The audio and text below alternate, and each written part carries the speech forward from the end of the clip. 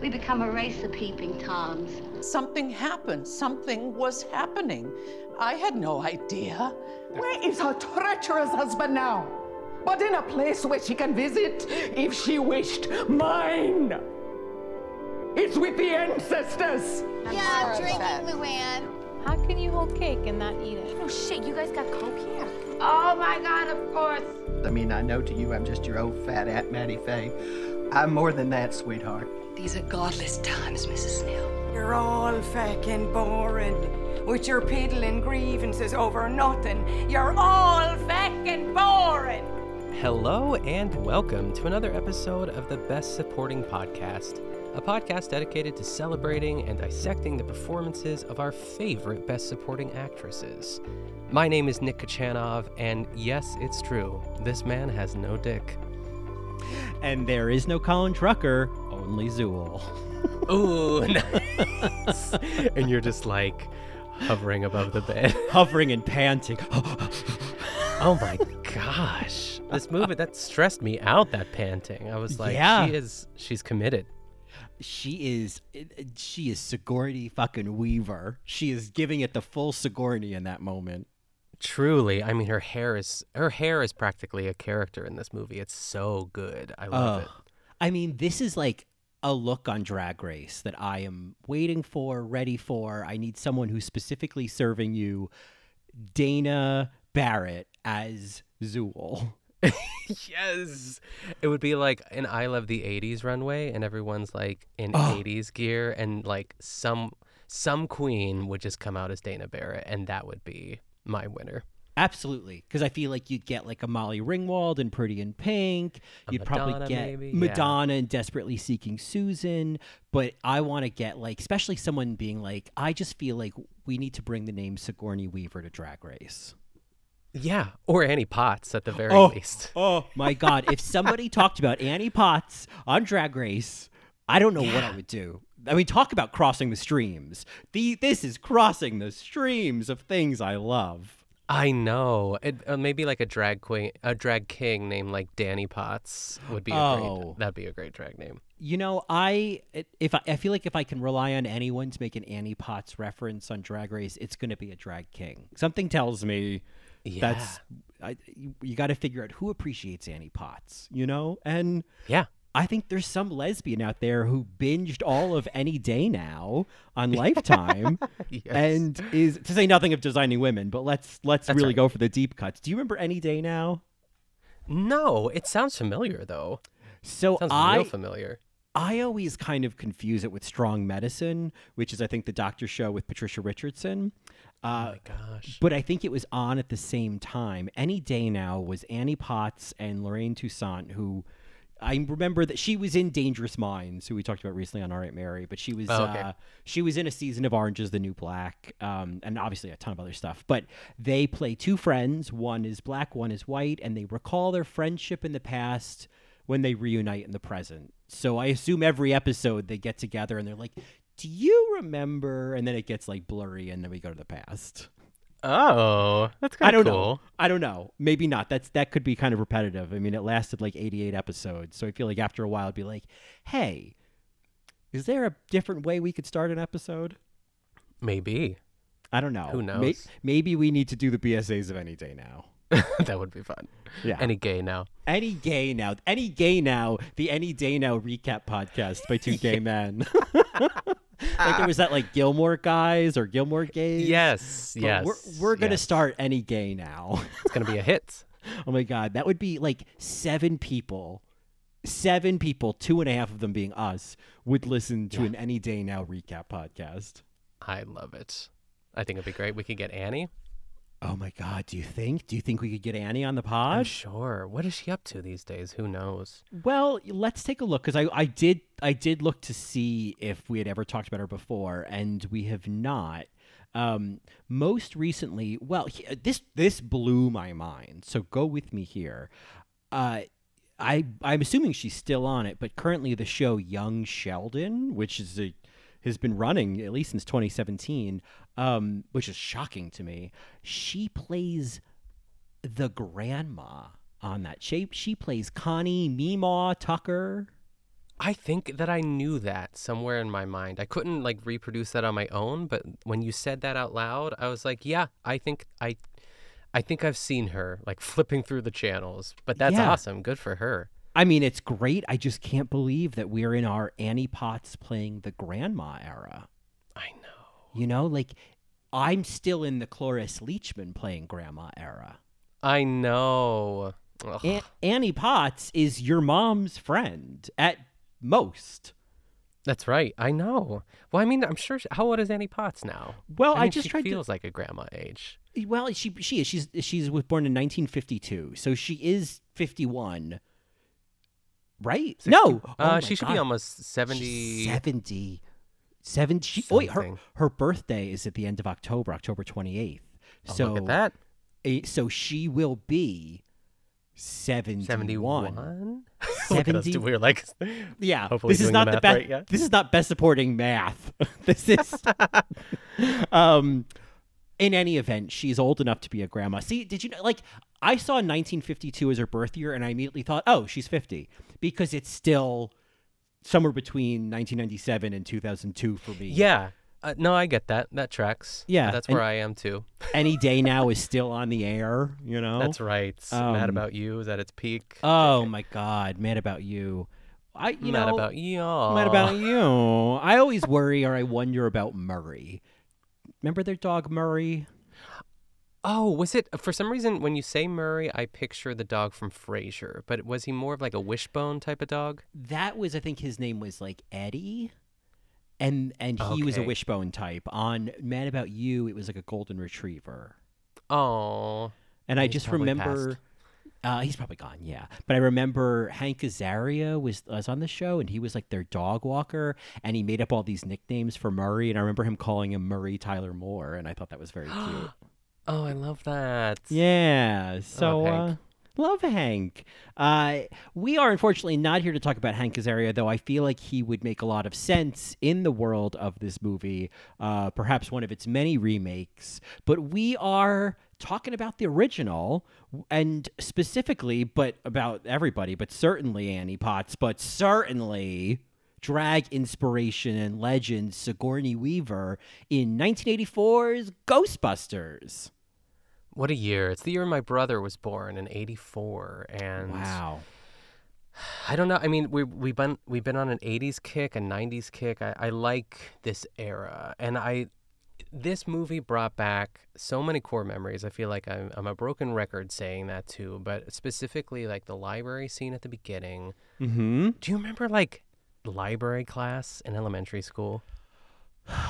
I remember like library class. I don't know if we had it. Yeah. Were you like learning the Dewey Decimal System? Yes, we had this teacher. Her name was Miss Logan, and she was so mean. Oh. And I was like, obviously, like a good kid, and I hated being yelled at.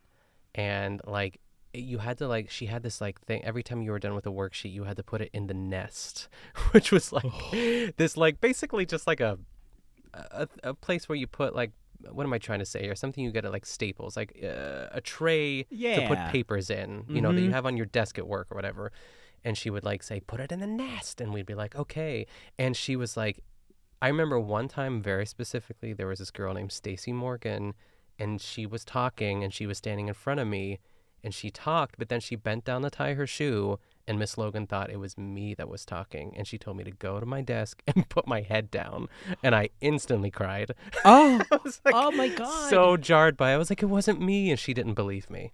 And I hated that. Well, and the perils of a young gay kid. It could be a girl who was talking, but the teacher will look at us and go, excuse me. Yeah, I heard you. Yeah, I know, right? Yeah. Yeah. Yeah. This is like the prequel to when you answer the phone and someone says, hello, ma'am. You know, like. Yes. Still happens. It still happens. But this is all to say that, yeah, we had to learn the Dewey Decimal System, and we had tests, and we would go to the library, and we would have to find certain like cards. We would have to stand by the card catalog. It was a thing. God, thank God, because yeah. now you can't get away from that card catalog. I know. It was kind of fun. Like, I enjoyed it. I understood it, and it made sense to me, but I hated Miss Logan, so she sucked. But anyway, what is your Ghostbuster experience? Well, so Ghostbusters, when I was a kid, it was my brother was either watching Pee-wee's Big Adventure, which we've covered, Yes, or Ghostbusters. Like these, I feel like, when we bring up the question of like, when did I know culture was for me? Like, this is when my brother knew culture was for him. And then when I saw the Poseidon Adventure, that's when I knew culture was for me. Of course. Like, even though like the Wizard of Oz pinged sooner, that's more of like, yes, you're gay. You know what I mean? Like, indeed, you are gay. But so anyway, Ghostbusters was always on in the house if it wasn't Pee-wee's Big Adventure. And I would say I probably remember this even more. And so this is just like woven into the fabric of my childhood. There's so much of this that is, here's a weird thing. There's so much about this experience that it was like all these sense memories that were coming up. And for whatever reason, there's something about the movie Ghostbusters that just makes me think about food and eating food. And there's different, obviously there's food in the movie. There's Slimer eating hot dogs. There's popcorn at some point. I feel like I think about popcorn. I think about crunchy things in this movie. They eat Chinese food. I probably did a lot of eating while watching Ghostbusters as a kid. So for whatever reason, like watching this last night, I was like, God, I need to order Domino's or something. This is driving me nuts. That's so interesting. I mean, snacks are great during a movie. I wonder why. I mean, I guess it all just makes sense that you were probably just snacking away. Yeah. I just was a snacky kid, and I still love to snack, and this movie just makes me hungry. It's like, I mean, there's a more of an obvious reason why, like, Home Alone makes me hungry for pizza, because there's great 90s pizza in Home Alone. Oh, yes. Oh, my God, that first scene with the bottle of Coke. Yep. And the mac and cheese that he never takes a bite of. Yep. And, there's the pizza in the beginning.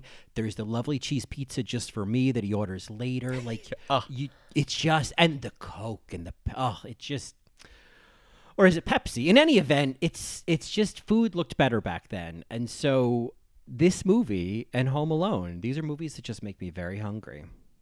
I will say there was something very specific about Dana, played by the incomparable Sigourney Weaver, unpacking her groceries. That was very, I don't know why, like the bread and the eggs that exploded. This movie, I don't want to say like took a turn, but like this movie used to scare the shit out of me when I was younger. Like there's some stuff that's like super hokey, and then there's like large Marge territory, and even like Freddy territory with like the arms coming out of the chair. It felt straight out of like Nightmare on Elm Street for me, and I gasped this time because I totally forgot about it. Terrifying. I did too, and you're right. That moment is so scary, and I was like, how does she? I didn't remember the moment. I thought I remembered her being in the chair, but I didn't remember the arms coming out. And even as a kid, it pinged for me the way the third arm came out through like the cushion between her legs. And I remember even as a kid thinking like, ay, like where's that one going? I know. And like the fact that she just had no control and the chair was going into that room, very like poltergeisty sort of behavior. I was like, this movie is terrifying and way more sexual than I ever remember it being. Oh, I mean, watching it, there was this part of me that was like, wow, my parents just let us watch Dan Aykroyd get a blowjob from a ghost. It's crazy. I mean, I felt some things towards Dan Aykroyd in this movie. I mean, I don't know what it was, but I was like, I mean, really all of these men. But no, I had a very similar feeling. There were certain moments where I was like, Dan Aykroyd, in his prime. Yeah. I just want him to do what he needs to do. He's so cute. His great hair. We saw his undies. Yeah. And so wait, that was a dream, right? Or was it an actual real life occurrence there? Because it felt like dream music was placed in there. So walk me through that. I think it's a dream. It's so funny because it's like these are obviously scenes I've seen 1,000 times. And as a kid, you don't really think about the narrative flow or the logic or whatever. Like, we'll get to it. But like, this was the first time it ever made sense to me why the Stay Puft Marshmallow Man shows up at the end. I never questioned it in the past. I never, it just was what happened. And so that scene, I think it's a dream because then there's like after they show his like eyes crossing, then it like shows him kind Goes of like back to real life, like moaning and kicking his leg, and like someone else is sliding off the bed, and even now I'm like, what's going on here? So yeah, I assume it's a dream, but you know, this not in a bad way, but this is one of those movies where, and maybe because I watch it as like I turn into a 4-year-old again, I don't question nothing. You know what I mean? Like, yeah, just this is ride the wave. This is such a ride the wave kind of movie. And I mean, obviously anybody who's listening right now knows the story of Ghostbusters. I'll say this because I'll always say this. This is probably also the first time that I actually sat down and watched the whole thing and really processed the story of Ghostbusters. And like, it's such a cute idea. It's such a fun idea that these 3, eventually 4 guys decide like, let's start a service. Let's start a business. I think the just go with it quality of this, I have to like let go of the fact that they seem to have started their business. Like, they started like a website just at the beginning of the .com boom. You know what I mean? Like, boy, your timing was great. Because the ghosts really started, the market responded. Yeah, I mean, it's funny you say like just go with it too, because I was almost like wanting to push back. I'm like, why is everyone so calm? Like, Bill Murray is extremely calm in this movie, and I like the stakes even on top of that building. I'm like, you guys can die in like a second, and no one seems to be worried about this. But also, I was like, all right, well, it's just a movie from the 80s and just go with it. And that's it. That's the purpose. Yeah. And I guess it's like getting into and I think the movie does the world and the tone of it. And I think it does a great job of being legitimately creepy at times. Like that opening scene, for example, is like, that could be in a regular horror movie and I would not question it. Like, it's the idea of like being chased or, you know, pursued by a ghost in like the basement, you know, racks of the library. Like, that's so fucking creepy. Yes. I guess in terms of like, cause yeah, they're like, Bill Murray is just Bill Murray the entire movie. Like, the most emotion we see out of him is when he thinks that Dana might be dead at the end, you know? And so like, otherwise he's just kind of like droll Bill Murray. And I don't mind it, but like, he doesn't have a Meryl Streep crying in the kitchen, it's just too much moment ever. Yeah, let's talk about Bill Murray, because I know that everyone loves Bill Murray. I feel like it's the same sort of vibe with like Chuck Norris. You know what I mean? How everyone is obsessed with Chuck Norris, and it's kind of different and kind of not at the same time. And I think my hope is that Bill Murray is just like super cool, super chill, doesn't take himself too seriously, but happens to just be like a really funny guy to hang out with. But like, he's kind of smug at the same time. I'm like, I just wanted to slap him sometimes too, but he made me laugh. So like, I understand the draw, and like, he was huge in the 80s. So, and I was also like mildly attracted to him too at the same time. So I was just kind of torn, but overall, I guess I liked him. ? How about you? Well, you know, I think you bring up a very good point about Bill Murray, because I think that was the Bill Murray brand for a really long time. Yeah. Oh, he's cool. He's such a, you know, deadpan kind of guy, and straight men just love Bill Murray. They do. And there was that story about like someone invited Bill Murray to their wedding, and then he showed up, or he saw Bill Murray on a plane, and then he saw him again later. But there's people like straight guys on Reddit love to tell like funny Bill Murray anecdotes, and they all, yes, and you know, film buffs, and they always. This is probably too long of a diatribe to get into here, but for example, they all write the story the same way. It's always something like, he's a really cool guy, chatted with us for a bit, was telling us stories, remembered everybody's name. They literally that kind of like, not he chatted with us for a bit. It's chatted with us for a bit, was telling us stories about whatever. Yeah. It's the same cadence, and I can't figure out what that is yet. It's just an ick for me. It's like a Reddit ick for me. Ooh, that's such a TikTok word they're calling ick. I'm a big TikToker. I'm putting the ick in TikTok. I just love that TikTok. I just love that app. I just love it. But no, you're right. It's straight men love Bill Murray, and as I don't know if gay men do, but I don't dislike him. I remember Groundhog Day, but I feel like he's just always disinterested and a little smug, but could probably make me laugh. And I kind of want his approval at the same time, like most straight men, you know. So, and it's funny that he is sort of like the leading man in this group of. I'm like, should have been Dan Aykroyd for well, all I care. as far as we're concerned. Well, yeah, he was in the background. To your point, though, well, I feel like in the last couple of years, I've then started to hear the stories about how much of a jerk Bill Murray is.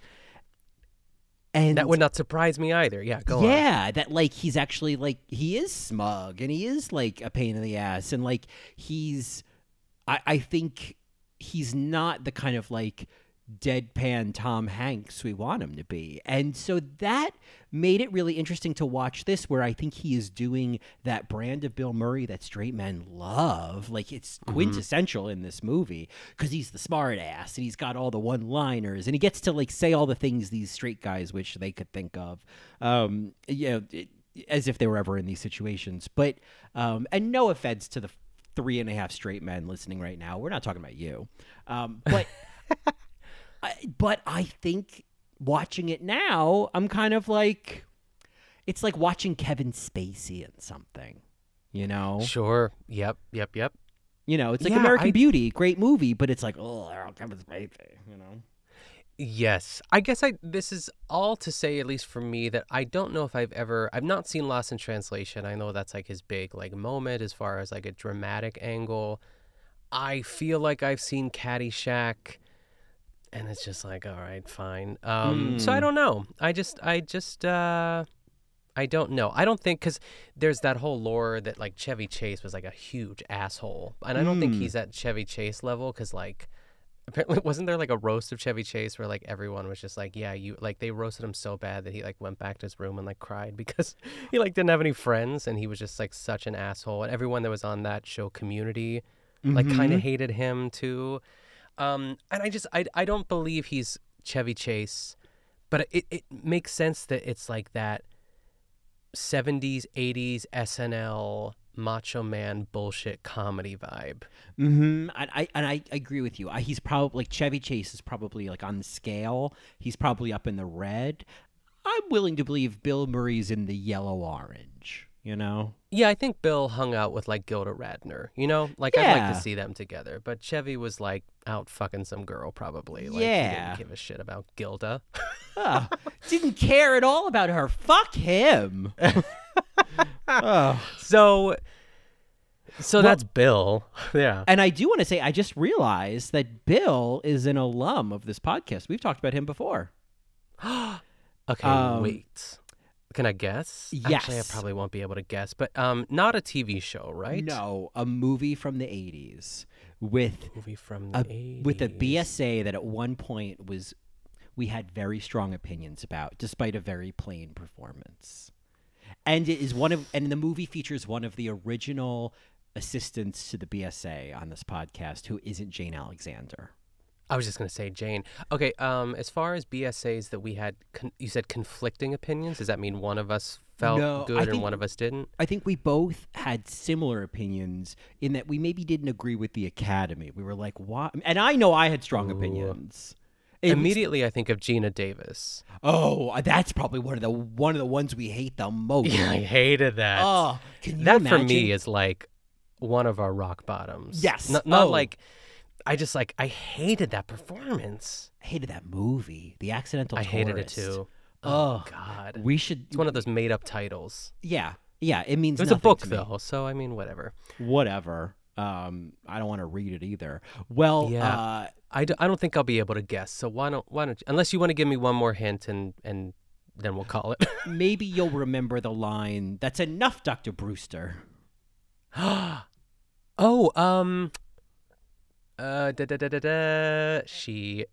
oh God, She had those big glasses on. Tootsie? Yes! He plays Tootsie. Terry Garr. Terry Garr. He played what's his name? Bill Murray played Dustin Hoffman's friend or his roommate or whatever. Yes. I think that okay. So that's crazy that we've already talked about him. And I don't remember really saying too much about him on that episode because there's so much to talk about in Tootsie. Oh my gosh. Yeah. And I think that for me in this, like, he just seems so lecherous in a way too. Like, I hate how he's just like, I don't think he has any game. Like, I don't think he's a good, like, and he's just like a stiff, he like never leans over. He's just like always standing erect. Not erect, but who knows? Yeah. But when we meet him, he's kind of a jerk because he's conducting that study with the guy with that poor little guy who's like, "I've had about enough of this," which is like a line that stuck with me forever. And then the cute blonde girl, and it's like, guess what the shape is on the other side of this card, and each time he would guess it wrong, and then he would get a little shock, and then each time she would guess it wrong, and Venkman would be like, "That's incredible, you got that right as well." And even then I was like, I don't like this isn't very nice, but like it's interesting that like we are introduced to him as like kind of a jerk, like but this is behavior that like jerky film buff straight guys love. I know, he's just like the straightest of them, and I just don't. Well, compared to like when we meet Dan Aykroyd's character, Raymond, I feel like he's a goose from the beginning. Like he's just a sweetie dotty from the beginning. When they first go to the firehouse, and he's like, "Hey guys, check out this pole," and he's just like the sweetie of the group. I agree. I think I could have used more of him. I thought he was so adorable. Go ahead. Oh, no, I agree. I could have used so much more of him. I thought he was just like, he was someone I enjoyed going on this journey with. Yeah. And I think we need to talk about Egon because I'm really into him. I love a big nose. Yeah. Yeah. I love the glasses. I think his voice is sexy. Even though he kind of sounds like a little Kermit the Froggy, I'm like into it. I don't know why. Harold Ramis, who wrote this. Yes. Yeah, with Dan, right? Yeah. Dan Aykroyd and Harold? He and Dan Aykroyd, yeah. And Rick Moranis is also listed as a writer, but fun. Everybody improv'd in this, and ad-libbed in this movie. So even Sigourney Weaver is a writer in this movie. Yes, technically. But I love the relationship between, Janine and Egon, and now he doesn't really ever. I could have used more of that. I think that would have been more funny. Like, you can tell that he's not really interested, but I wanted them to, like, kiss at the end or something, but we never got there. Yeah, I feel like I read in the trivia that, like, there was a little bit more of their love story subplot. There was, like, another scene where she gives him, like, a good luck charm before they go to, the final showdown. Like, I love that. I mean, it's like half the reason I would go rewatch Ghostbusters 2 is just to like continue to watch the dynamic between Janine and Egon, because it gives her like, really, it's like I love Egon because it also gives Janine more opportunities to show up in the movie. For sure. I want to talk about Janine, but I want to because we love the ladies. We're gonna lift them up a little bit more. But I want to talk about Winston because I was waiting for Winston. I was like, when does he come in? And Ernie Hudson, my frame of reference for him is in the movie Congo. Have you seen Congo? Do you remember that movie with Laura Linney? Tickle, Amy, tickle. That's what I remember from Congo. Tickle, Amy. That movie used to scare me. Like, my brother, for some reason, we just like stumbled on it one day, and he would always want to watch it, and I'd be like, I'm scared. I don't like that. Like the diamonds that they put in the gun. very Ghostbusters, to be honest, because it would like shoot these like lasers and they had to like kill all the like evil gorillas or whatever it was. It was terrifying. Yeah. I haven't seen it in maybe the last time I saw it was like in the theaters, but like no, Congo was nuts, but that's all I remember is Tickle Amy, which was like the little Tickle Amy. The little, I don't know, sign language that she teaches. Because isn't Amy the name of the gorilla? I think so. That sounds right. If not, it's something that sounds similar to that. Yeah. I'm going to put it on a tote bag anyway. Yes. But I like Ernie. I think he's like or Winston, rather. I think that he's like we need him in the dynamic to kind of, he brought a little bit of life to the group. I love that he's probably the most normal out of all of them too, but like he kind of just joined and slipped right in. So I was happy to see him whenever we did, because he comes, I don't know, fairly later in the movie, I'd say, but not too late. Yeah. Well, the story with this, because I agree. I remember before I watched this, I remember kind of hearing like, oh, like just the idea that like Winston is kind of like the Peggy in Hamilton. It's like, and Winston, you know? And I was like, oh, I'll have to see what that's about. And then so I was like, yeah, it definitely feels like a more slight role compared to the other three. And so apparently what it was the role was bigger and there was more of a backstory and was originally offered to Eddie Murphy. And then Eddie Murphy dropped out. And so then they like reduced the role and gave it to Ernie Hudson. And so that's what happened there. But it is like, I would say it's probably the like, in terms of the main characters, probably the shortest straw in terms of like a juicy role. I mean, I think there's a different role in this movie that's the best role, and it's not Winston. Yeah, it's not, unfortunately. And it makes me, going back to what you're saying about the second one too, because my wires were definitely crossed. I was like, I remember the Stay Puffed. I always used to call it when I was younger, the State Puffed Marshmallow Man. Mm-hmm. That's like something I've been mispronouncing all my life. But it's Stay Puffed. I remember that because my brother and I had the toys too. We had the trap that like you would throw the trap out and it was like hooked up to this like long tube and there was like a pump at the end. You would put your foot on that would open the trap. And we also had the backpacks. Oh, wow. But is that the second one? I don't know. It had like this like Nerf sort of like lightsaber thing that came out of it. They technically have that in this one, but I had a very similar like wires crossing. Like I couldn't remember if it was this one or the second one where everybody sings outside. But that's the second one. I don't even remember that. Oh yeah, I mean the second one also has that ooze that comes out of the tub and attacks Sigourney Weaver's baby Oscar, and that scene used to scare the shit out of me. Oh my god, yes, I'm remembering that. And the painting, the creepy ass painting, the guy in the painting, and then when I think it's what's his name, Rick Moranis' character, Lewis. I think it's Lewis and Janine are babysitting Oscar one night, and that's when the ghost nanny comes to the window and takes him. And I also remember from the second one, I guess before they realized this, but Dana's asking, oh, how did he do? And Janine goes, oh, he was fine. We gave him a little bit of French bread pizza and he was out like a light or something like that. But I just remember her saying we gave him a little bit of French bread pizza and he That's was like out. Me on a Friday night. Yeah, I was like, yep, that'll do it. But yeah, no, that is, in terms of the backpack and the trap sound like toys that would make sense from the first one. Mm-hmm. We had the Stay Puft Marshmallow Man. We had the action figures. I actually still have it. It's in my room right now. I have a Janine action figure. No way. I know. Because there was also the real Ghostbusters cartoon, which is probably where these toys are really coming from. Oh, do you remember the cartoon? Right. I think I do. This is all like...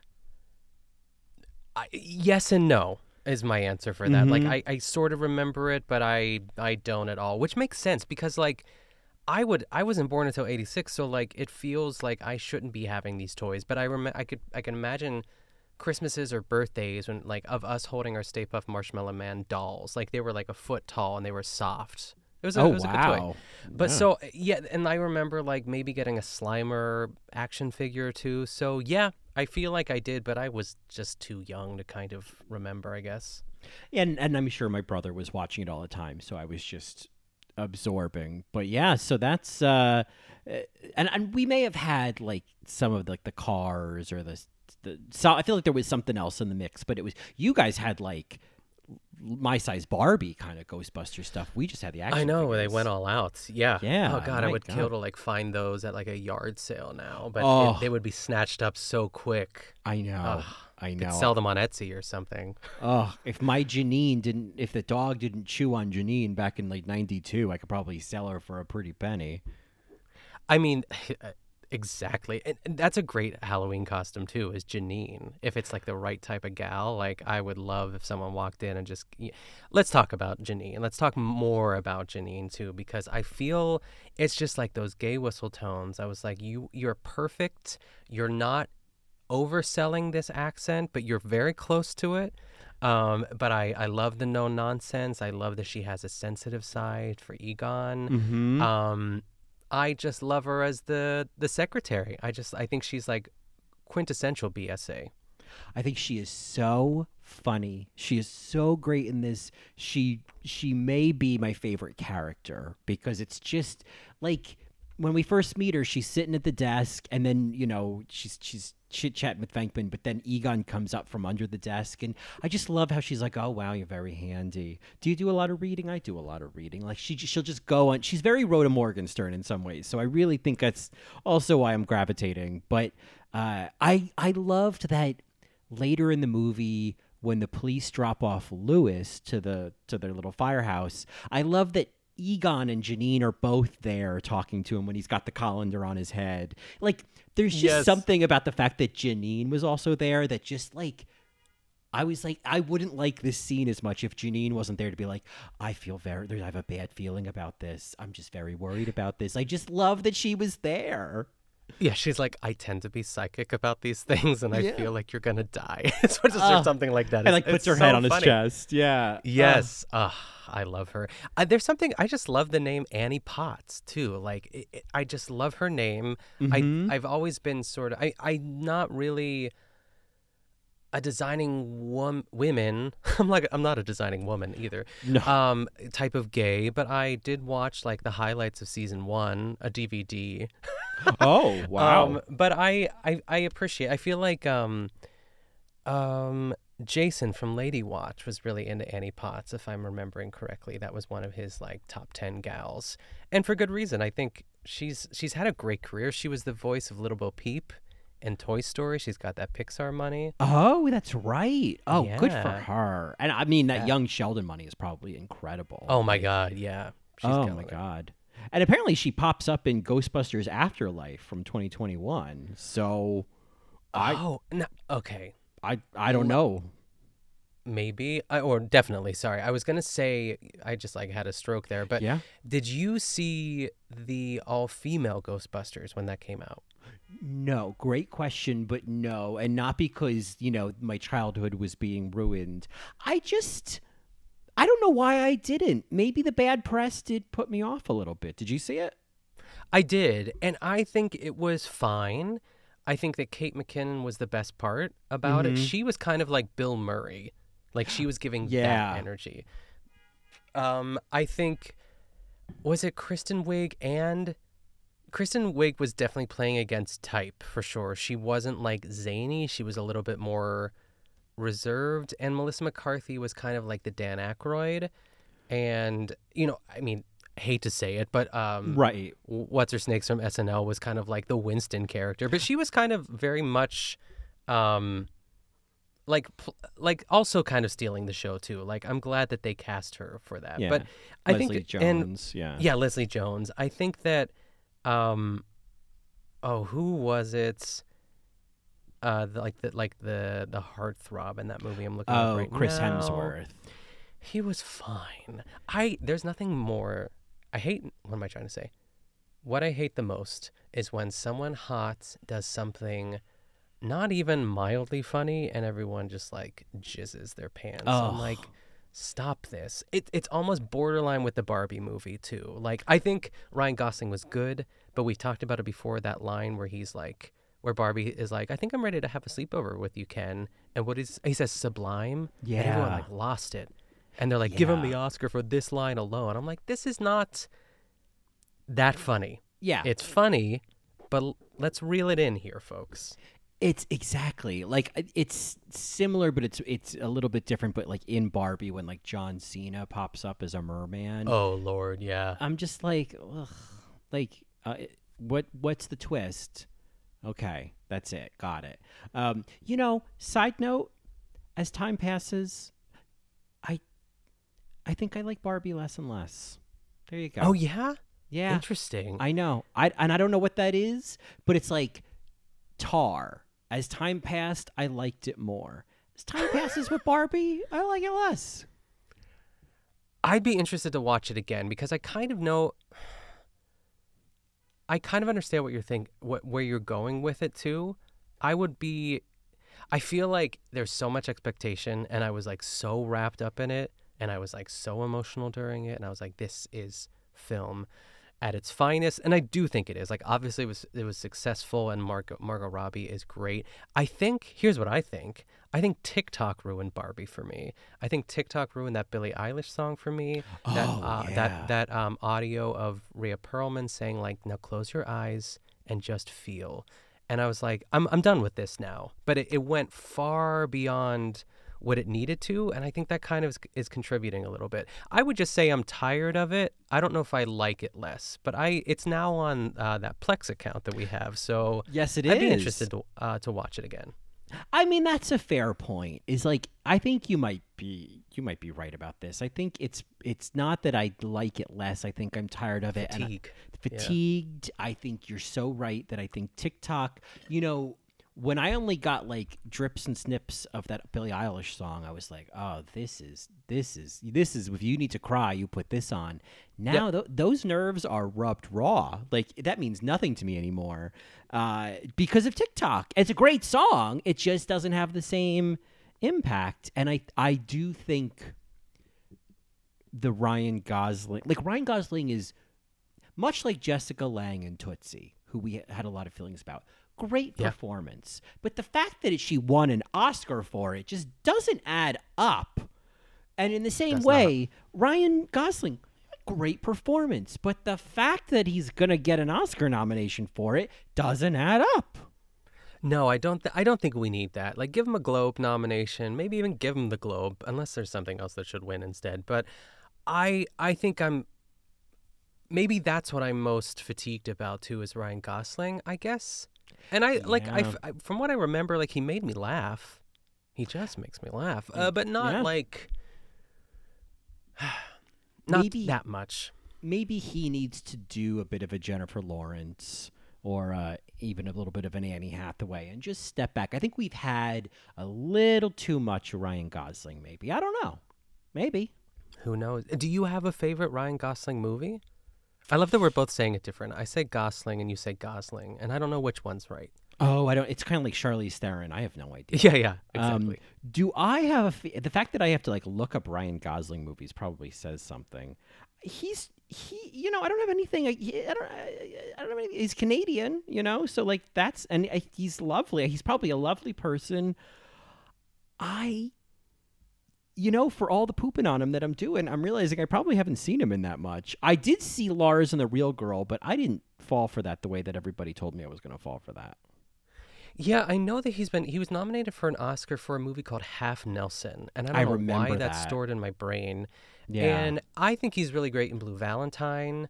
Oh, you love that movie. Yeah. It is great. And I think, Michelle Williams is, in many ways, I feel that she's just one of those people that just give that woman an Oscar already. Jesus Christ. But it'll happen one day, hopefully.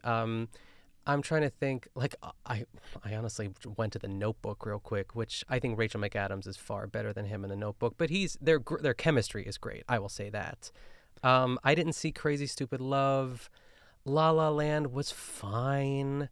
Like, they have a couple good, like, fight scenes, him and Emma Stone, but I think he's like a solid actor. I think he's almost like a George Clooney territory for me, where he's like, I never have disliked him, and there's some stuff that sticks out for me. I don't know, folks. Chime in. Are we missing something besides the fact that he's probably super charming and he's obviously hot? Like, what else has he got? Yeah, I think I like a little more, and I just like something else. I know, I don't know. There's so many other men I love, you know? I love Albert Finney and Aaron Brockovich. Isn't that enough men? Yes. Do I like enough men already? It's been the year of the man. It's just not the year. It's not this man, you know? He's a queen for all seasons, just not this one, you know? I know. It's like, why aren't we talking more about James Marsden than Ryan Gosling, you know? Who was also in The Notebook, both of them. Oh, that's right. Yeah. Yes, because no one has ever looked handsomer in that uniform. Oh, my God. I would cover that movie. Those cheekbones. Just to talk about that picture. Yeah. Yeah. I think we should one day. I mean, simply for Rachel McAdams, because I think we need to have a moment for her at one point. Yeah. I mean, we think we've only ever talked about her in The Family Stone. So. Oh, God. She was so good in The Family Stone. Staring at that Christmas tree at the end. There's certain movies that I'm like, you know, there's The Accidental Tourist where I'm like, I wish we never did that. But then there's some movies that I'm like, I would do that all over again. I'd cover that movie all over. I'd cover The Family Stone every year. I know. I mean, we could do it every Christmas. We could also do oh gosh, you got real cranberry sauce. You got for every Thanksgiving. Hello, my name is Doris. Absolutely. Yeah. Well, that's kind of a funny idea of like every year, every Christmas, we talk about The Family Stone and we have like a new take on it, you know, or there's a new thing we discover about it or whatever. I kind of think I feel like there was.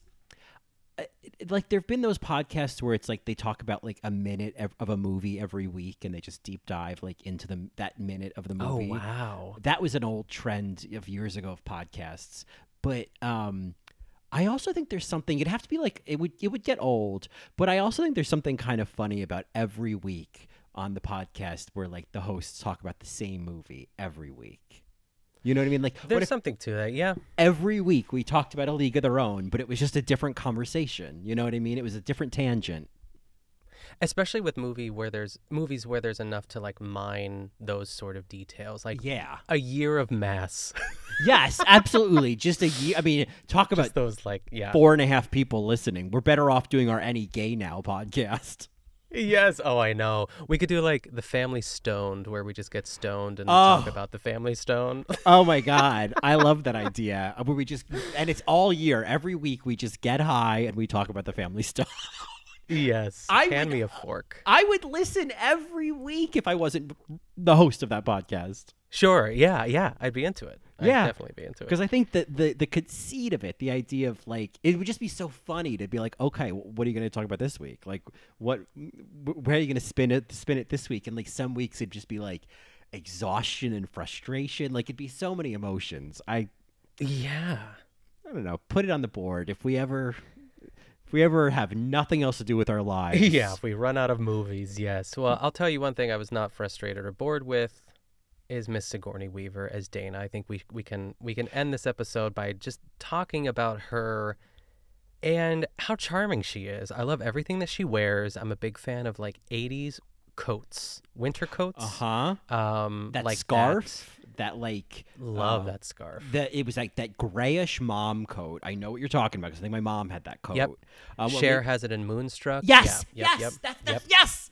Oh my God, I'm Nina Bonina Brown the coat. Pointing at you. Yes. The pointing. Yes. That's exactly. I have a coat like that I found at a vintage store, and it's like the closest I'm gonna get. I feel, and I think I paid like $70 for it, and I was like, and I went to it, and then we went back we went like a month later or something, and it was still there, and it has a hole in it, and it's upstairs, and I just need to like fucking take it to the shop and have someone. It's a thick coat too, but it is the mom coat, and I feel like there's just like some fall winter event that I can wear it to, and people are gonna lose their minds. So that's my goal for the for the fall/winter. I'll send you a picture. You know, I'm a bit of a Janine. I'm a little psychic about these things, and something tells me. We've talked about this a lot on the after show, folks. And if you want to hear these deep dive conversations, you should join us on patreon.com/BSApod. But we've talked about, like fall is my season. And the sense It was is. maybe winter is going to be your season. Like, I think that, like, we're claiming seasons. And something tells me to not discount Miss Geist, and something tells me that you need to get that coat repaired and get it ready for winter. You need to show up and show out this winter in your mom coat, and I think the universe is going to respond. I certainly hope so. I definitely need it. Yeah, I need like a boost. This feels like yeah. a hint. This feels like this is the universe being like, put on the mom coat, you know? Yeah. Wear it, just going to get coffee and see what happens. Yeah. Because I feel like it's a compliments coat. It's definitely like my I feel like Charlotte in Sex and the City, when she watches that Elizabeth Taylor documentary, she finally leaves the apartment wearing that pink dress and she goes to Brady's birthday party. That's also the same episode where Miranda and Steve are like in that little like room getting the cake ready. Oh, and they have like, I that, love you. I yeah. love you, Steve. Yeah. So, yeah. More on that on the best supporting after show, like you said, on Patreon, folks. But yeah, I'm down for a mom coat moment. I think I am too. I'm ready for it. Yeah. But yes, Dana Barrett. It's the mom coat. It's that the sort of what word am I thinking of? The color scheme of that scarf. It's like pale blues and pinks. It's like pastels. That's what I'm looking for. Yes. That sort of, and that's a great Halloween costume too. If like Dana Barrett in that coat with the scarf, with the bag of groceries, that's a great Halloween costume. Yeah, you know who I always get her confused with? Like, Sigourney Weaver in this movie could easily be in Hannah and Her Sisters. Like, maybe, like, is it the Barbara Hershey role, or who am I picturing? But, like, just that hair, which I guess, like, every woman in the 80s, that was the look. But just her, like, did we ever find out in this movie what instrument she plays? Is she in a symphony? Like, what does she do? It looks like she plays because they were rehearsing at Lincoln Center. Yeah. It looks like she's got some kind of violin in there. So, I mean, I feel like I'd be asking you. I don't know an instrument from a Texas instrument. For some reason, I didn't see a case. I don't know why. And maybe I was taking notes, or I don't know what I was doing. She had one at one point. I can't remember where it was. Maybe it was when she was leaving rehearsal and she saw Peter outside by the fountain. Yeah. I feel like she had a case there. But, whatever. This is not like I know for sure, because this is the first time watching Ghostbusters that I ever noticed she was a musician. So, yeah. But she's living that, like, New York life that everyone wants. Like, she's playing in the symphony. She has an amazing apartment with a great view. So let's talk about Dana's apartment, because this, I mean, again, especially watching this as a kid, watching this as a little, like, burgeoning gay boy, early cataloging. I mean, like, Dana's kitchen is like such an important kitchen to me. Mm-hmm. I feel like we could have an episode on just kitchens alone, really. Her refrigerator is so, like, specific. Yes, the way that it has that kind of, like, I feel like nowadays people have the, like, hidden refrigerator. It looks like a cabinet in their kitchen. And I'm sure people had it back then, but that was a detail that stood out to me. It was like, oh, she doesn't have a white fridge. She doesn't have a stainless steel fridge. She has a cabinet fridge. Yeah, it was cool. And it's just, like, it's so open and so many windows. And I loved her little, like, seating, like, where her couch is. It was just great. It's just one of those great apartments that you romanticize of, like, what your life could be in New York in the 80s. Absolutely. Oh my God, that corner view, the plush couches. I feel like we didn't see the bathroom. That's probably the only thing I would have. And we saw the bedroom a little bit, but I really would have liked to see what the bathroom situation was. Do you go through the bedroom? Is it in the hall when you first enter? I'm always curious about where the bathroom is in apartments. It's just this, like, weird detail. Yeah. You know what my favorite is? This is a tangent. There's, like, a certain type of New York apartment, like a New York studio. It's called an alcove studio, and it's kind of, like, somewhat it seems L-shaped. So, like, you enter at, like, if you think of an uppercase L, you, like, enter at, like, the top of the taller part of the L, and then that's, like, the kitchen is off the side, but it's all, like, that's the open, like, living space. And then as you go forward, there's like windows, and you make a left and there's an alcove there, and that's where your bed is. But then Ooh, yeah. next to the bed, there's a door to like a closet dressing room area that's like its own little room. And then there's a door beyond that, and that's the bathroom. Ooh, that's nice. Tucked out of the way. Yup. That's really nice. And I love the idea of just like a little dressing room. I just think that is so, like, you kind of have that in your house. You have that like extended dressing room. Yeah, our closet room for sure. It is nice. I think it's, I don't know, the privacy is kind of nice, even though there are windows in that room too. But like, no one lives next door to us on that side, so I never really worry. But it is nice to come out of your, like, come out of the shower and then just go into the the closet and get dressed and then just be on your merry way. Yeah.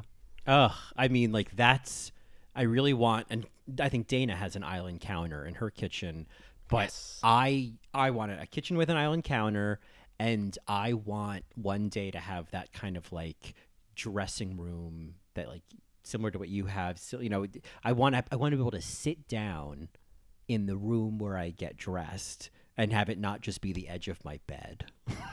Yes, somewhere else to sit in your towel dress. Yes. Yes. Exactly. I also like, I know that I shouldn't because like the smoke would get in my clothes, but like I also want to like it's like the perfect kind of like little smoking den. I would want a similar little room somewhere else in my dream house that's also kind of enclosed like that, and that's my smoking room. Ah, love that. Yeah. And the bathroom Manifest is, that. God knows where the bathroom is. You know, good luck. Yes. But anyway, Dana, you know, love the apartment. But here's what I love about Dana. Sigourney Weaver is just so, she's just so wonderful. And when she's just kind of like, you know, your average everyday, you know, musician on the Upper West Side, like, you know, she's playing the straight man, you know what I mean? Like, to everything else going on. But I mean, as a kid, talking about cataloging, one of the things that first pinged for me was when she has that first encounter with the eggs and whatnot, and then when she opens the fridge and the thing says Zool and she screams and slams the fridge. That beat just pinged for me. It was just like, I love that. I love the shot of her screaming and slamming the fridge. It's a great scream. Yeah. It's like the quintessential scream of all screams is that it's so good. Refrigerator. Yeah. Yeah.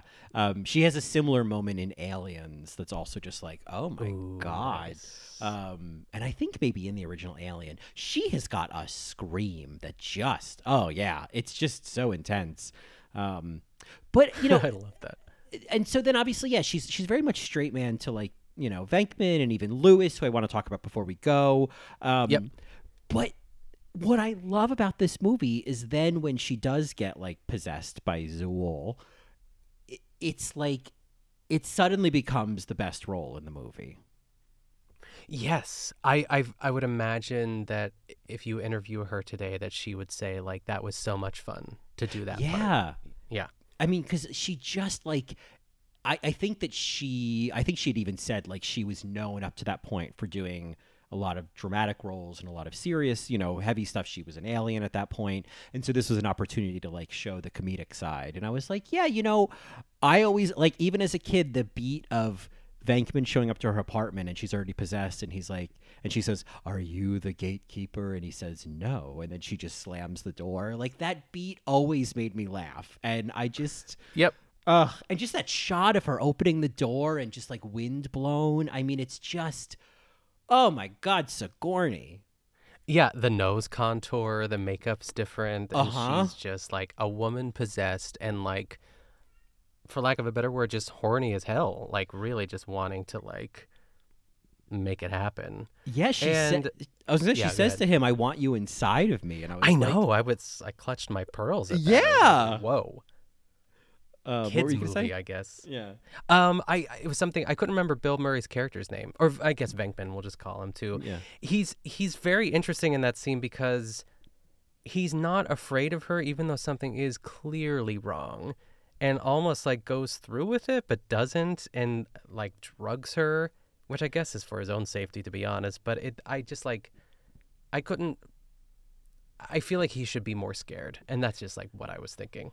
As a kid, I remember being very confused by the fact that I was like, does he know? Does he not realize she's possessed? But like, I realized on this watch, like the way that I read it was like he's kind of doing this like, what was his name? Steve Irwin crocodile hunter thing. Like he's just being very.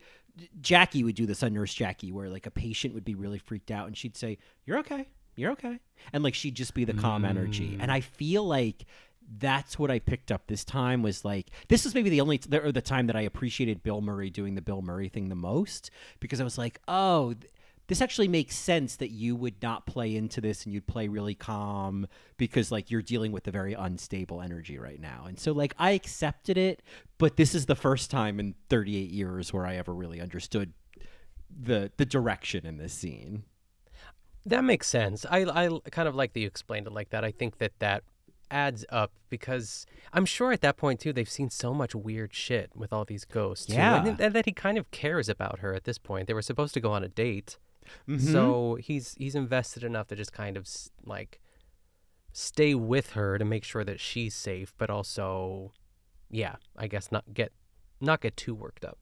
Yeah, but I definitely, it took me a long time to really be like, why is this scene going like this? But yes, I think, I mean, I need to get this like printed and put on my wall, but like there was that whole sequence when the ghosts get released from the little trap in the basement, and it's that whole montage with that song Magic, which, yes, oh my God, that song, I was like, this is it. Like, this is it. This is it. But I think it like culminates in that like explosion on like the side of her apartment, and there's this like shot of her like she's like a panther on her bed and her hair is blown back, and I feel like she's like approaching the like the exploded open wall, but like it's just this shot of Sigourney where I'm like, you are the most beautiful woman I've ever seen. Yeah, she really is. Yeah, I'm now less gay. I'm even less gay than I was. Who made me less gay? Anne Margaret? Someone made me less gay.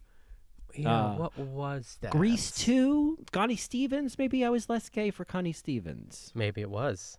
But I'm basically in love with Bill Murray. I'm pretty straight right now. I got to be honest. Like I know. I met him once. You know, he's a nice guy. Chatted with us. Told us stories about Ghostbusters. Remembered our names. You know, saw him at the wedding I invited to. Good guy.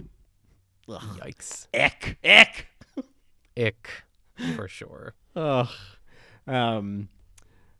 You know, I think the last thing I'll say about Sigourney Weaver is that I as a kid, and even now watching it, there's this energy about the end of the movie when, you know, they rescued Lewis and Dana and they defeat, you know, Gozer and all that stuff.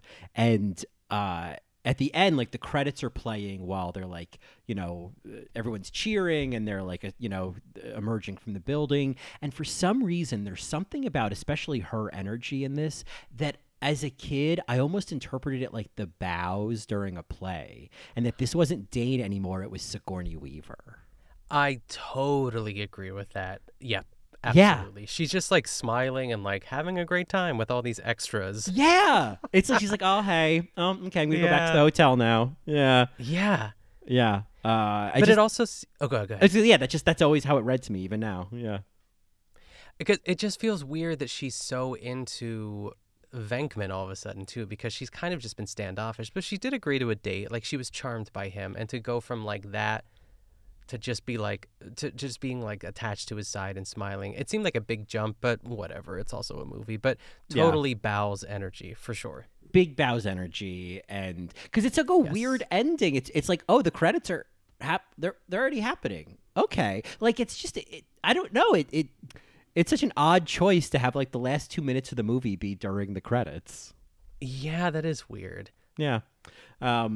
You know, before we get played off perhaps by the incredible Elmer Bernstein score, my God, the music in this movie. I was just going to say, like, who are you going to call? Like, that song, it was nominated for an Oscar, that song. Oh, yeah, Ray Parker Jr.'s Ghostbusters. Well, that's the crazy thing. But you're talking about the score. Sorry. No, but, like, that's the crazy thing. There's not only, like, is that his name, right? Elmer Bernstein? Yeah, who's, like, this legendary Hollywood composer. He did the music for he won an Oscar, I think, for I want to say like Thoroughly Modern Millie or something like that. Oh wow. Like, he's done some like big stuff. But then there's this like great pop soundtrack as well, and there's the Ghostbusters song, and there's the Magic song during the montage, and it's like it's such an interesting example of a movie where like different genres of music are just constantly playing. Like the score is another character in this movie. Oh, absolutely. Yeah. It was kind of like synthy. Like I love that like 80s synthy vibes. I dig it. And then sometimes there'd be like, when I think at the beginning when they're running out of the library and there's that like that jazzy piano kind of yes. Then They're there's all, like, that screaming and running, and there's that beat as well. It's just, I mean, it's probably not a coincidence that I consider like the music for this movie and Pee-wee's Big Adventure to just be like, oh, now that's how you do a score. And like these are some of the first movies I've ever seen, but like those two movies are great examples of like, no, that's how you score a movie. Definitely. Yeah. Before we go, I have to just mention what I think is the other great role in this movie, and that is Rick Moranis as Lewis. I think he is so funny. My favorite thing about him is that I read this in the trivia that there's that scene where he's having a party and he's just kind of like making the rounds and he's like, oh yeah, here's Barbara and Ted. Ted actually works in farm equipment or whatever. And that entire scene is a single take and it's all improvised by Rick Moranis. I love that. Yeah. He is so... I mean, he's the neighbor I would never want to live by or, down the hall from. And I'm sure, like, Dana is so nice to him, but, like, I would also be afraid that he would kill me. But he doesn't have any friends because he invited, like, all these, like, coworkers or something. But God bless him. God bless him. I feel like there are so many Lewises out there where it's just like, ugh, like... what's going to happen to you, Lewis? I know. I worry about you. But he has a pretty pivotal role in this movie. I mean, especially towards the end, too. So it's kind of cool that he got a moment, but he couldn't ride in the car with the other people at the end. That was sad. He's like, I'm going to go in the Ghostbusters car. And they, like, shuffled him off. Like, the people, the ambulance people. The EMT, yeah. Yeah. I didn't even notice that. That's funny. Yeah. He's it's just like, what a nutso role. And something that I also maybe just realized this time watching it was like eventually, because she's looking for the key master or the gatekeeper, and she's the key master and he's they're looking for each other, and eventually they find each other, and then they're like, there's a scene of them like splayed out like on her couch, overlooking the park, and I don't think I fully appreciate it. They probably had some pretty wild sex. Yeah, the kiss is pretty hot. I mean, she goes... Is that where she's, like, sitting with her leg up on the chair, yes. too? I cackled at that. That was so funny. Yeah, so it was like, oh, she destroyed him. Okay. Yeah, I think he got what he wanted, but he wasn't, like, Lewis in that moment. So I wonder if I'm not sure he enjoyed it, I guess, as whoever he was. He was... Vince something. That was one of those details I was like, I can't remember it. Yeah. Well, in any event, I'm just so glad, I hope at the very least that Dana does not remember any of what happened. Yes. Or maybe she does. For the best. I don't know. Maybe we need to watch Ghostbusters 2 and find out. I know. 'Tis the season. I am going to watch it. I'm going to watch Ghostbusters 2. This movie was like, oh, you know what I want? Because you get more of, like, Sigourney as Dana, Yeah, for sure. Yeah. Same characters. Yeah. And Annie Potts comes back, gives him a little French bread pizza, and he's out like a light. Ugh, what more could you want? Nothing. And speaking of being out like a light, we are being played off like a podcast. Where can folks find more of you? They can find me on my other podcast, The Good Vanilla, which is a Barefoot Contessa podcast, or you can follow me on Instagram at Nick Kuchanov. How about you? Well, you can find me on All Right Mary. We are currently doing All Right Scary on the main feed. We're doing horror movies on the main feed, and we're covering Drag Race UK Season 5 on Patreon. And honestly, it's good. I'm having a good time. We're one episode in, Nice. and it was good to take a break from drag. And Yeah. you know, I'm ready to do this again. So you can also find more of me on Instagram at ColinDrucker_. You could find me eventually doing the Any Gay Now recap podcast, potentially with you, unless we do the Family Stoned, which is when we get high and watch the Family Stone every week. You know, you got to put these things out there. Put it out in the universe. That's right. You know, Island Counter. What was the other thing I wanted? The other thing I wanted. bathroom. That bathroom. The That L shape. bathroom. Yeah. The L shape. I want a dressing room. I want a smoking lounge. More importantly, I want you to also find us on Instagram at a best supporting capacity at BSA Pod. Or you can send us an email at thebsapod@gmail.com. And, you know, keep your peepers peeled because we got one. And what we got is an after show. And that's coming just around the L-shaped corner where the bed is and then the bathroom's behind the dressing room. We have apparently a lot to catch up on. You've got a list of things to catch up on. I'm very excited. I've heard the rumors that there's things to talk about. We could Should go we there. talk about has been? Tell her to fuck off. Fuck off. And there's all of that and more at patreon.com/BSApod. It's going to be, I was going to say it's not one to miss. It's not one to miss. That's the phrase, right? Yeah. Don't miss it. Left my body for a second. I think I was Gozer. Yeah. Anyway, see you at Patreon, folks. Yeah. Yeah, I hope so. And you'd get early access to episodes just like this. What a bonus. Well, anyway, I think it is time for us to get into two pre-owned, leased, potentially haunted Toyota Tercels named Ruth and Cheryl and get the hell out of here. Sounds good. Okay, well then, we can do that. You know, we can do that. Do it. Yeah. We can fuck off. Yeah. And that, as they say, Is that.